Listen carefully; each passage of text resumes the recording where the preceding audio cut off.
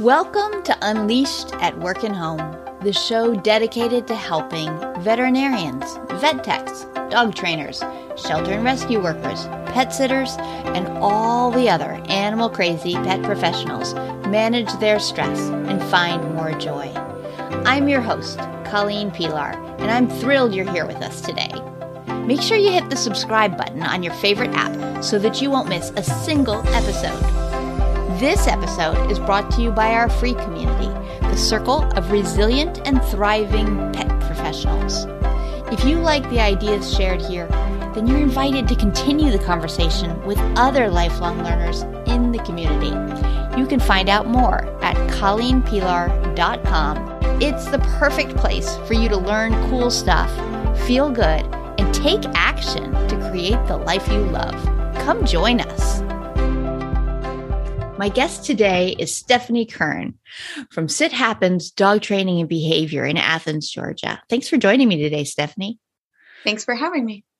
So tell us a little bit about your story, because you are both a vet tech and a dog trainer, and I'm curious to know how you went from little kid to both of those careers.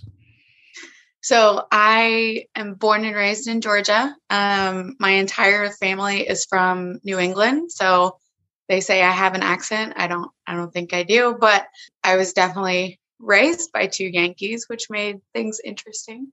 But I have my bachelor's degree from the University of Georgia, and I started college with the intent to be a veterinarian, like all kids who love animals do. And then organic chemistry and I we didn't make a lifelong friendship there. So I veered off into the world of wildlife biology with the intent of doing wildlife rehab. Come to find out, not a lot of money to be made in that. So I kind of bounced around with a couple different internships and jobs and got started at a local pet store in Athens that I was helping take care of the animals. And Tina, the owner of Sit Happens Dog Training, was teaching classes in the back store room of that store. So she teases me to this day that I got a lot of information for free because on my lunch breaks, I would hide in the corner and listen to her classes until one day she says, "Why don't you take a class? Actually take it." So she was instrumental in helping me with my first dog, who is since passed. But that dog she made me a better dog trainer and a better dog owner, but she was not easy. I learned a lot, but Tina was instrumental in helping me manage the dog that I had in front of me. So after working at the pet store, I started thinking about the veterinary world while trying to get my foot in the door with Tina and helping with her classes.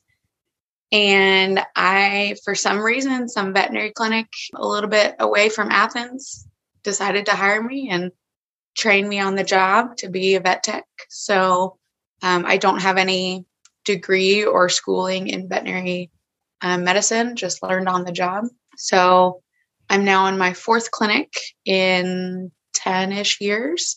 I worked at 3 general practice clinics. So your general practice, your vet that you go to for all the things. I'm currently at our local Humane Society in the Spay-Neuter Center, which is a big difference from general practice. It is spay, neuter over and over and over and over and over 30 times a day, every day. So it's different, but I like it. And throughout those 10 years of working in veterinary clinics, I attended Tina's classes when I could and assisted where I could. And probably 5 years ago, we got the opportunity to start teaching classes at a humane society in Northeast Georgia. And we wrote the curriculum together of a class specifically tailored to them. So that kind of got my foot in the door of being an instructor. And then we are now teaching at the same pet store that I met Tina at in Athens. And I'm the main instructor of that class that we wrote together. that is now solely taught in Athens. And I'm on my second dog, and I am just, trying to figure out where to go from here, stay in veterinary medicine. Eventually, one day, Tina will retire. I don't know when that day will be, but the plan is for me to take over the business. But yeah, that's my work story. I have a fiance. We are getting married in November of 2022, and we share our home with my cat and my now second dog, who is much different and much easier than my first dog, and my fiance's 15-year-old son. So just learning how to be a stepmom, manage 2 jobs, and plan a wedding, just the usual. Just the usual. Yeah, nothing hard. So you mentioned it's your second dog. So you did not grow up with dogs? Second dog as an adult. Okay. I grew up with a ton of dogs. We always had 2. For some reason, my parents never had 1. We always had 2. 1 would pass, we'd get another one.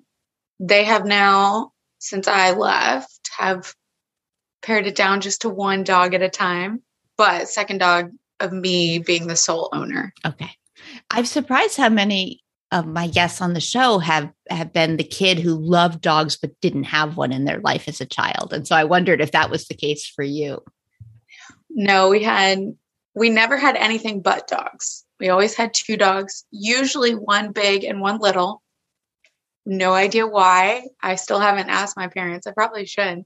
But first dog I got while I was in college, I probably should not have been a dog owner at that time, but here we are. So second dog as an adult, I would say. Mm-hmm. It's also interesting how many pet professionals have the dog that taught them what they needed to know, and so yes, most college students aren't ready to adopt a dog. But wasn't your dog lucky to have somebody who cared so much to really learn and use your lunch break to sit in a dog training class and find things out and then work with her? And what a gift for both of you that you were connected, even though it was a tough time in your life to be doing that, and that she wasn't the dog that would be easy to do that with. No, I'm a full believer that you acquire in whatever way you acquire the dog that you're supposed to have. Mm-hmm. And I was very lucky to work at a vet clinic for so long because the discount definitely came in handy with her. She had a lot of medical issues and behavioral stuff, but I learned stuff that I still use to this day. So it was she was meant to be mine. So. Can you tell me one thing that that you're better about as a result of having her in your life? No one's ever asked me that. So I would have 2 different answers. Medically, I would say that there's not always one correct diagnosis. There's not always one, all of these symptoms can be attributed to whatever, diabetes. There's often more things in play that we may realize. And training behavior-wise, I would say to listen to your dog, right? Like I was, like I say a lot, I was young and dumb. She helped me grow up, I would say, but she taught me that I need to listen to the dog instead of putting what I think first and look at the dog in front of you, not what you think the dog in front of you is trying to tell you. Actually look and observe first before forming an opinion or a mindset or a training plan or something like that. Mm-hmm. And that's such a powerful insight, not only for the dogs that you work with, but just all of your life, just like look at what's actually here, not what I'm thinking about what's here. Yeah, I would say it comes into play daily, even in personal relationships, right? Where I'm dealing with clients or what have you. And I tend to hear, for example, Basset Hound. I'm like, okay, he barks, probably has an ear infection. pretty happy though. And then the actual basset hound comes in and I'm like, huh, you're none of those things. Probably should have waited to actually see you before forming those opinions. Yeah. Yeah. It's interesting. So you are also very interested in wildlife biology. What made you decide to head toward, I mean, besides money, the domestic side? Was it just a financial decision, or was it that it just resonated in some way? I would say kind of both. So right after I graduated from UGA, I did an internship on the Georgia coast monitoring sea turtle nesting, which, by the way, I would highly recommend that the week after you graduate college, go hang out on the beach for 6 months and get paid. Like, could not have planned that any better. But I also realized with that job and the internship I did next at a wildlife rehab facility in Texas, that it's a very thankless job, and it's not very well known to the public, so not well funded, and it's not personable, right? Like the average American is not going to say, I got a bonus check, I'm going to donate it to the wildlife rehabber closest to me to help keep raccoons alive. Mm-hmm. Our society, I would say, is much more likely to do things that are close to us. So the dog and the cat living in your house, we're much more likely to put money towards those things. Or, for example, our local humane society that are helping the feral cat populations. You see feral cats all the time. That's more tangible. So I would say those causes generally get more funding. I also kind of learned that there's not a lot of locations where you can learn on the job and still be near the people that you love and your family. So there's not a lot of wildlife rehab facilities that have huge buildings and funding and a hotline that take on interns and have the ability to teach people in that environment. Most, I would say, in my experience in the Southeast, at least, most wildlife rehabbers are doing it out of the goodness of their heart in their backyard, right? Like there's not, besides universities, there's not a ton of places to go that aren't in the middle of nowhere or in the middle of a big city. And I was kind of looking, whether I knew it at the time, looking for kind of in the middle. So like the town that we live in now, which I adore, is a 20-minute drive to Athens. We're not in the middle of nowhere. Like the grocery store is 5 minutes down the road. We get great cell service, right? We're not struggling to get internet and all the technology things. All of those resources are pretty close by. Most, I would say the handful of successful wildlife rehab facilities are going to be either in big cities or in the middle of nowhere. And there's not much in between. So I think when I was that age in my 20s, I was just looking for whoever would give me a chance. And the wildlife rehab facility where I did my internship wasn't hiring at that point, and it was in Texas. And coming from someone who had never lived outside the state of Georgia, I was not ready to move away from everything I knew permanently. Mm-hmm. So I came back to the state of Georgia, and that clinic gave me an opportunity. So I kind of just took it. I don't know that it was this is where my life is headed. It was more, I need a job and I want to stay near my people. And here's an opportunity to do that. And that clinic was a teaching hospital. So it was geared towards training techs on the job. They had a whole program set up. So I think everything happens for a reason. I don't know that I was meant to do wildlife biology or wildlife rehab or that. I'm still open to it in the future, if I win the lottery and set it up in my backyard. But I would say that those experiences with wildlife rehab and biology helped me learn anatomy and a little bit of chemistry without taking OChem that I've put towards veterinary medicine and even training. But I think I'd like to think I'm where I'm supposed to be. Yeah. Well, it sounds like you're where you're supposed to be. I hope so. You did say that wildlife rehab can be a thankless job.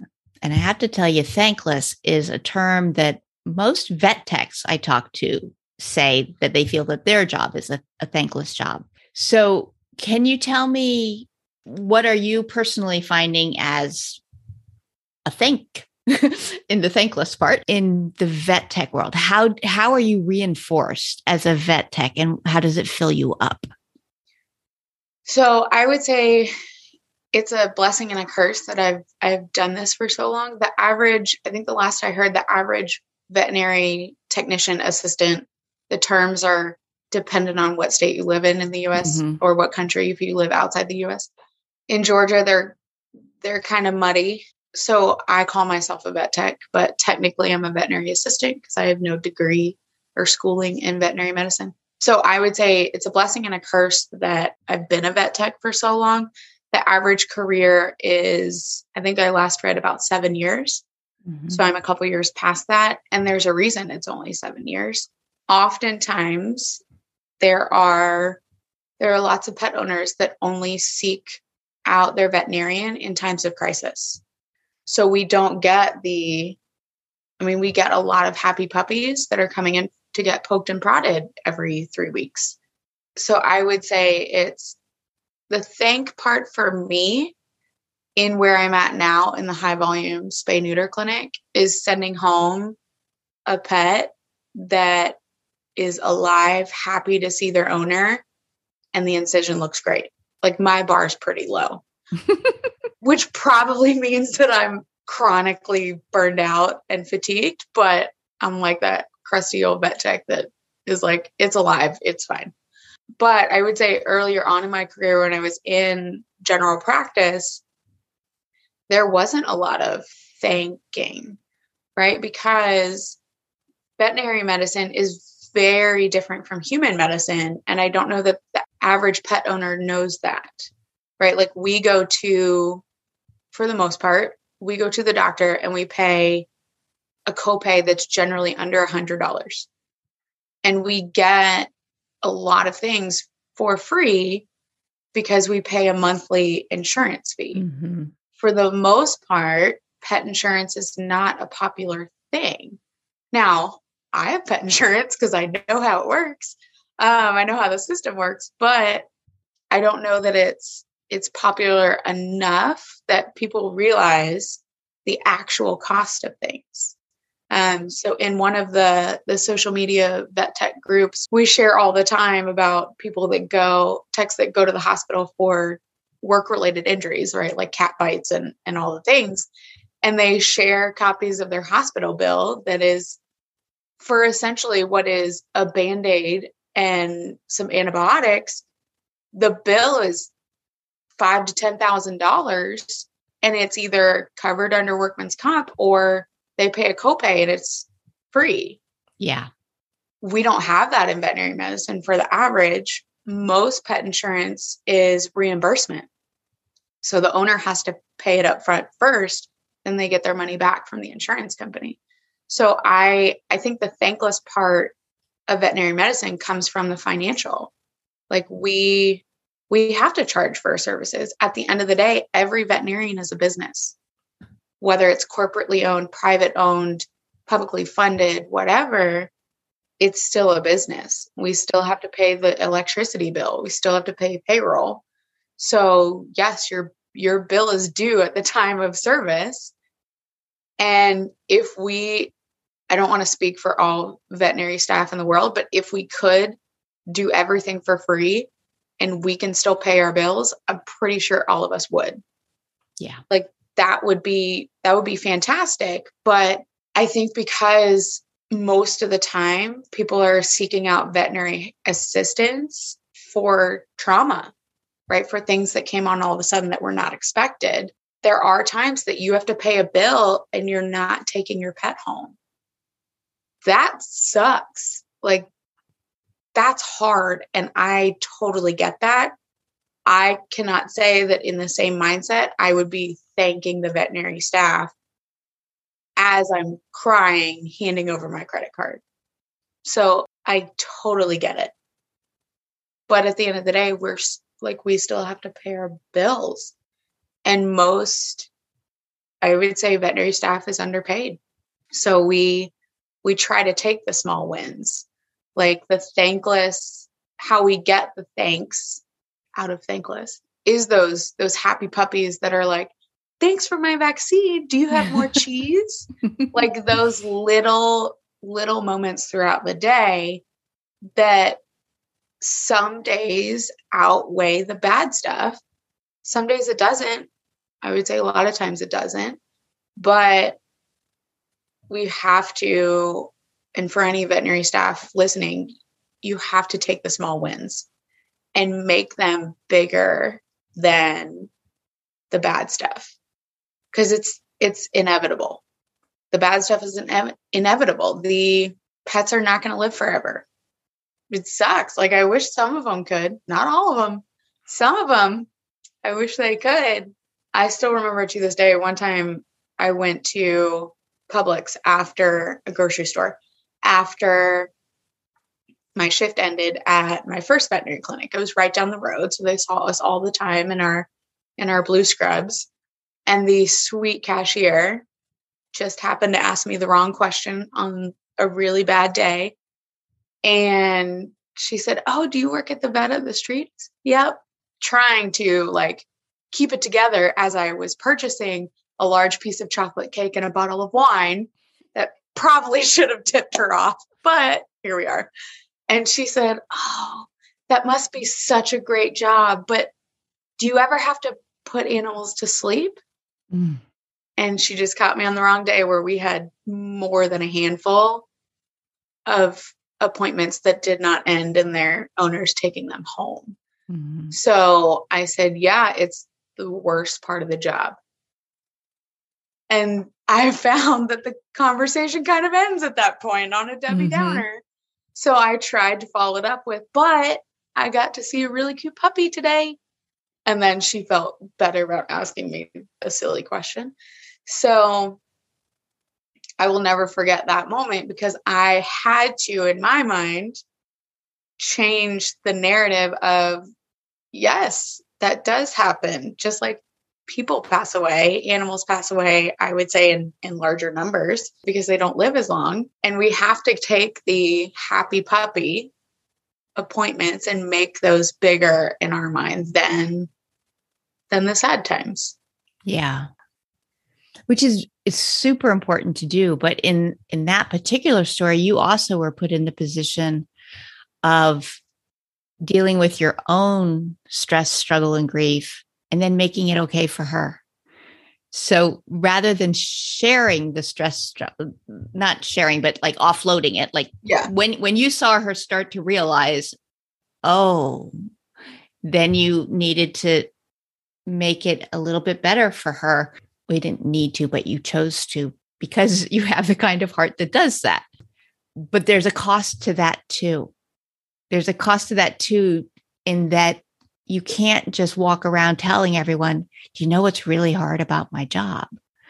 Because while that may in some ways lighten your load, it causes other people moments of grief and pain too, that you don't want to cause them. So it's like you need to have the right people to talk to in the safe places to talk about these things because they must be discussed and shared. But most people don't want to hear it and aren't prepared to hear it. Yeah, that it has to go somewhere. Yeah. Right? Like your feelings, your energy, it's got to go somewhere. So I would say at that time in my life, I balanced exercise with eating my feelings. It, for the most part, I was pretty lucky. It balanced out until I stopped exercising. But yeah, it has to go somewhere. Yeah. One of the things I read recently was before you start a conversation about something serious or whatever, you ask the person, do you want to vent? do you want me to listen? Do you want advice? And there's something else, I can't remember, but it's easier to have that conversation if you know I'm just listening, or I need to formulate a solution to the problem you're giving me. So I try to keep that in mind when I'm venting to my fiance, and I say, I'm just venting. Like he's a fixer. So I'm like, I don't need you to you can't fix veterinary medicine. Like you can't fix the fact that pets only live, 10 to 18 years. Like you can't fix it. I just need to get it off my chest so I can start the next day with a clean slate. I asked you for some words that had meaning to you, and they feel like they relate here now. So the quote you shared was, you can only control what you can control. So tell me a little bit about that and how it came to be something personally meaningful to you. So I would say it started because I'm an only child, and I am, in every sense of the word, an only child. My parents were fantastic, and one could say they spoiled me a little bit. So I was used to kind of getting my way, like kind of doing everything how I would want it done. And I think working with animals, they don't do what you want a lot of the time. So it really, like my work, veterinary medicine and dog training, really helped change that mindset of you can't control whether an animal sits when you ask. Like you can set everything up of using really good treats and luring or free shaping or what have you. But at the end of the day, you're only trying to control the situation when really it's up to the dog if he wants to put his butt on the ground. In veterinary medicine, you can't control if a pet gets better or not. Like you can do supportive care and do chemotherapy and all the things, but at the end of the day, it's up to the animal whether they want to fight what's going on or not. So I really think it started in professional life and crossed over into personal life. I think at nearing the end of my last relationship and getting into a relationship with my fiance now, it really hit home. You have to stop trying to control everything, and some things just happen, and there isn't always a reason. A lot of times there is a reason. It doesn't come up right away, but I really tried to consciously stop trying to control everything and stop overthinking everything. That was my New Year's resolution this past year, of stop overthinking. I'd like to think I've done a great job at it, but there's still sometimes that, probably more so in my personal life, that I'm like, no, we have to do it this way. And then I hope my mom isn't listening, but I hear my mom's voice go, is that kitchen sink clean? I'm like, no. But everyone's definition of clean is different. To be fair, everyone's definition of their dog's down cue is different, right? Like in your more high level activities, which I don't do, so I'm sorry if I'm throwing out the wrong terminology, but like rally and agility and all that, I'm assuming the dog has to lay down in the same manner every time, like either head first, but for there probably is some structure about what the down should look like. I don't care. My dog down's probably different every time. We're actually putting on cue that he puts his head down first and then butt collapses. But just because he offered that, I don't care how he lays down. He's 60 pounds. I would like him to lay down a lot of times, but I can't control whether he lay down. I can do what I know how to do to set up the situation to be successful in trying to get the outcome I want. But at the end of the day, I can't control that. So I think recently, probably within the last 3 to 5 years, it's really hit home that I can't control a lot of things. And I'm not super religious, but there is someone in charge, and it's not me. I can't control how many cups of coffee I had today, and we're on number 2. But I can control the little things, and I do take ownership of that. Like, I control what I put in my mouth. I control what groceries I buy and what I feed my animals so that I can try to prevent any disease in the future with them. But I can't control if my dog gets cancer. I can't control. My cat is a year ago this month. She was diagnosed with the early stages of kidney failure. I wish her the best of luck. She's really pretty, can't really touch her. So I feed her as best I can. When disease takes over, she's not going to suffer, but I can't control when that disease process starts or ends. Mm-hmm. I think my last dog really started that process of I can only control what I can control. Like, at one point she was on like 10 different medications, and I did everything right. I cleaned her teeth because she had horrible teeth. Like, every 6 months she was getting dental cleanings. We did blood work every 6 months, and she, out of nowhere, it just happened. She went downhill and then she was gone. I think how she passed away is still kind of a driving force between me overthinking and me trying not to control everything. Because at the end of the day, I know that I did everything correctly, and she's still gone. So Mm-hmm. I've tried to learn from that, but also try not to repeat the same thing over and over with every dog that I have. So we're trying new things. And I can't control what happens in the end. I can only control my daily choices of what I eat, what I drink, which so far today is only coffee, and what I feed my animals, right? I can't really control what my fiance and my stepson eat. I try, but at the end of the day, that's up to them. I can't control them. I can't change the fact that my definition of a clean kitchen is different from both of their definitions of a clean kitchen. And I get to decide if their definition of clean is good enough, or if I want to go back and make it actually clean. I can't control that they think it's clean. It is what it is.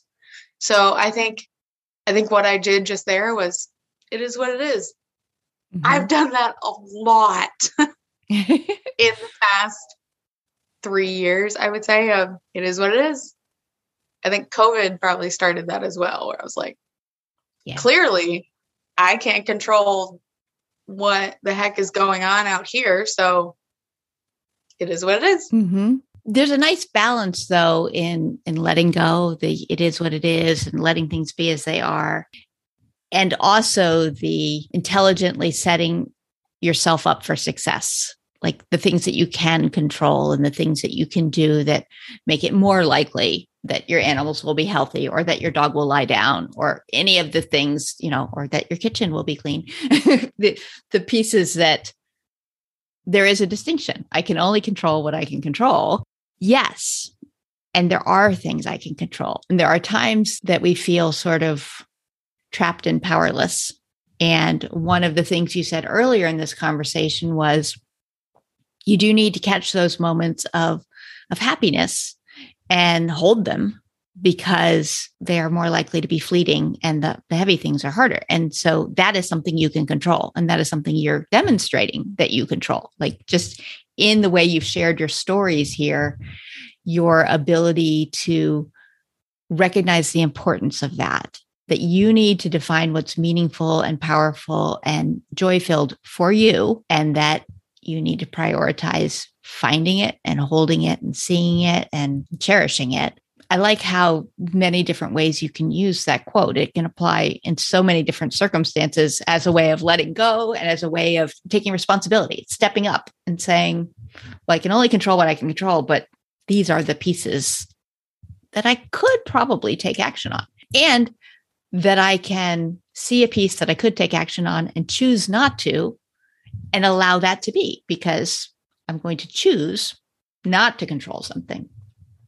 And also, like you said, getting a win, right? Like getting reinforcement from, I chose to take action on that, knowing it was the right or a good choice to control that, and getting that good feeling, that good, warm, happy feeling of, hey, that was good. And then moving on to the next minute decision of, am I going to try and control that? Nah, we'll see what happens. Good luck. Well, this feels like a really good place for us to wrap up right there on the, am I going to try to control that? Nah. It is what it is. It is what it is. Thanks so much for joining me today, Stephanie. This was a really fun conversation. I very much enjoyed it. I did too. Thank you for having me. I appreciate it. Thanks for listening to Unleashed at Work and Home. I invite you to come learn more at ColleenPilar.com, where you can be steady, be strong, and be long.